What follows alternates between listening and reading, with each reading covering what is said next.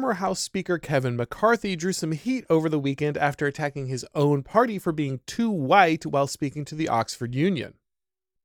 McCarthy claimed that Democrats actually look like America, while Republicans look like the most restrictive country club. This, mind you, while he's standing in a tuxedo at the podium of an elite British institution. It would seem that self-awareness is a liability when attempting to climb the political ladder. Republicans often make superficial complaints about identity politics, but McCarthy's remarks revealed that the leftist hierarchy of victimization has embedded itself deep in the minds of mainstream conservative politicians. Diversity, inclusion, and equity have become the ideological enforcement arm of the progressive cultural revolution, and that poisonous belief system has now worked its way into the political party that is supposed to oppose it. McCarthy's remarks at Oxford were not some embarrassing accident. At an event sponsored by the New York Times a few weeks earlier, the former speaker used the same line about country club Republicans, but it got even worse. That's right, McCarthy told the audience that he believed the demographic makeup of the GOP was a serious problem in which he needed to involve himself personally. The congressman from California explained that he wanted to see more women and minorities taking House seats, but that the Republican primary voters kept stubbornly selecting white males. McCarthy wanted to make it clear to New York Times readers that he actively sought to influence GOP primaries with the explicit intention of selecting candidates due to their race or gender. Kevin McCarthy is not some weird outlier, nor is he a Republican in name only. McCarthy was the House Minority Leader from 2019 until his election as Speaker earlier this year. He held the key leadership position in the party. When Representative Matt Gaetz of Florida attempted to remove McCarthy, he was opposed by, quote-unquote, serious-minded people who wanted to get things done. The effort to remove the speaker for failing to keep his political promises on issues like the budget was characterized as a childish personal vendetta by the unruly MAGA crowd.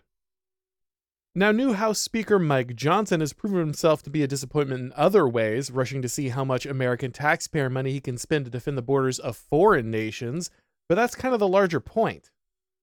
The Republican Party didn't just have one bad leader with Kevin McCarthy, it's Kevin McCarthy's all the way down. For years, Hollywood's been lacking when it comes to stories of redemption. Movies and TV shows have trended towards the anti-hero, a flawed person who makes no effort to change and just becomes worse and worse as the story goes on. Well, here's some great news. The Blind, the True Story of the Robertson Family is now available for purchase on Blaze TV. Maybe you've made a mess of your life. Maybe someone you love is in a dark place. Maybe all of the above. If you or someone you know feels beyond redemption, you need to watch this movie, and you'll see there's always hope. The Blind takes you on an incredible journey through the life of Phil Robertson, giving you an intimate look into the man behind the legend and the trials, triumphs, and values that shaped him through the years. While The Blind wasn't a Blaze Media production, since Phil is such a big part of our Blaze TV family, we wanted to make sure that you had the opportunity to stream it here. Because it isn't ours, we can't include it as part of the subscription, but if you'd rather purchase it and stream it here rather than Apple or Amazon, we wanted to make sure that you had the opportunity to do that. Make sure to act now. Don't miss this opportunity to own The Blind, a Phil Robertson story on Blaze TV. You can buy it today at blazetv.com, The Blind, for $19.99. That's blazetv.com/The Blind. It would be easy to write off the former speaker as some soft California imposter. In reality, he is the Republican Party. There are some good GOP members, but most of these politicians are simply stewards of the regime who found it easier to get elected in their district if they put an R next to their name on the ballot. Most of what passes as conservative politicians buy into the prestige hierarchy presented to them by the dominant power and can't wait to swap you out for a voter base that the New York Times would approve of. Nothing demonstrates the Republican embrace of the left's DIE framework quite like the presidential campaign of Nikki Haley. Remember, Haley first rose to political prominence as part of the last populist revolution against establishment conservatism, the Tea Party. Now, she's become the model establishment presidential candidate.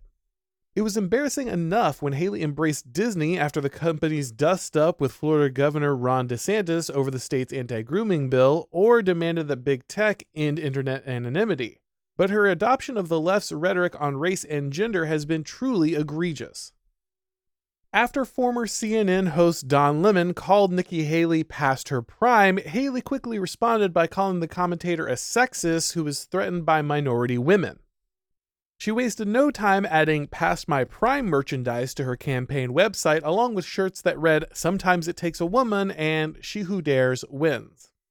Coincidentally, the former governor of South Carolina has shot to second place in some polls, overtaking Ron DeSantis and quickly becoming every corporate donor's favorite Republican. The same strange inconsistency has arisen around calls to defund universities and abolish DIE-based curricula now that campus activists and faculty have been fomenting anti-Jewish sentiment on campus in the wake of the October 7th attack against Israel. No group should have violent rhetoric or hatred directed toward them under the guise of pseudo-academic jargon like decolonization. But one has to wonder where these calls have been during the last decade when the same language was primarily directed at white, male, and Christian students. There were those that pushed back, to be sure, but the sudden support for substantive political action against universities that appeared after the anti-Semitic diatribes simply did not exist when the main targets looked more like the voter base of the Republican Party. It speaks deeply to the cowardice of the GOP establishment that Republicans simply ignored the demonization of Christians, males, and whites until a group that was politically acceptable to protect suddenly became the target of bigotry. The Republican Party loves to gain points with its base by mouthing platitudes about the evils of identity politics, but has clearly internalized the narrative and values of the left. Party leaders like McCarthy have fully embraced the idea that white, middle, and working class voters are an embarrassment and should be left behind so the GOP can embrace a more diverse, inclusive, and equitable future. This approach is the behavior of a completely ideologically corrupt and morally bankrupt party with no future beyond licking the heel of the real political power in the United States. Conservatives must demand a new kind of leadership willing to reject the poisonous racial and sexual grievance hierarchy of the left, or the right will most certainly die.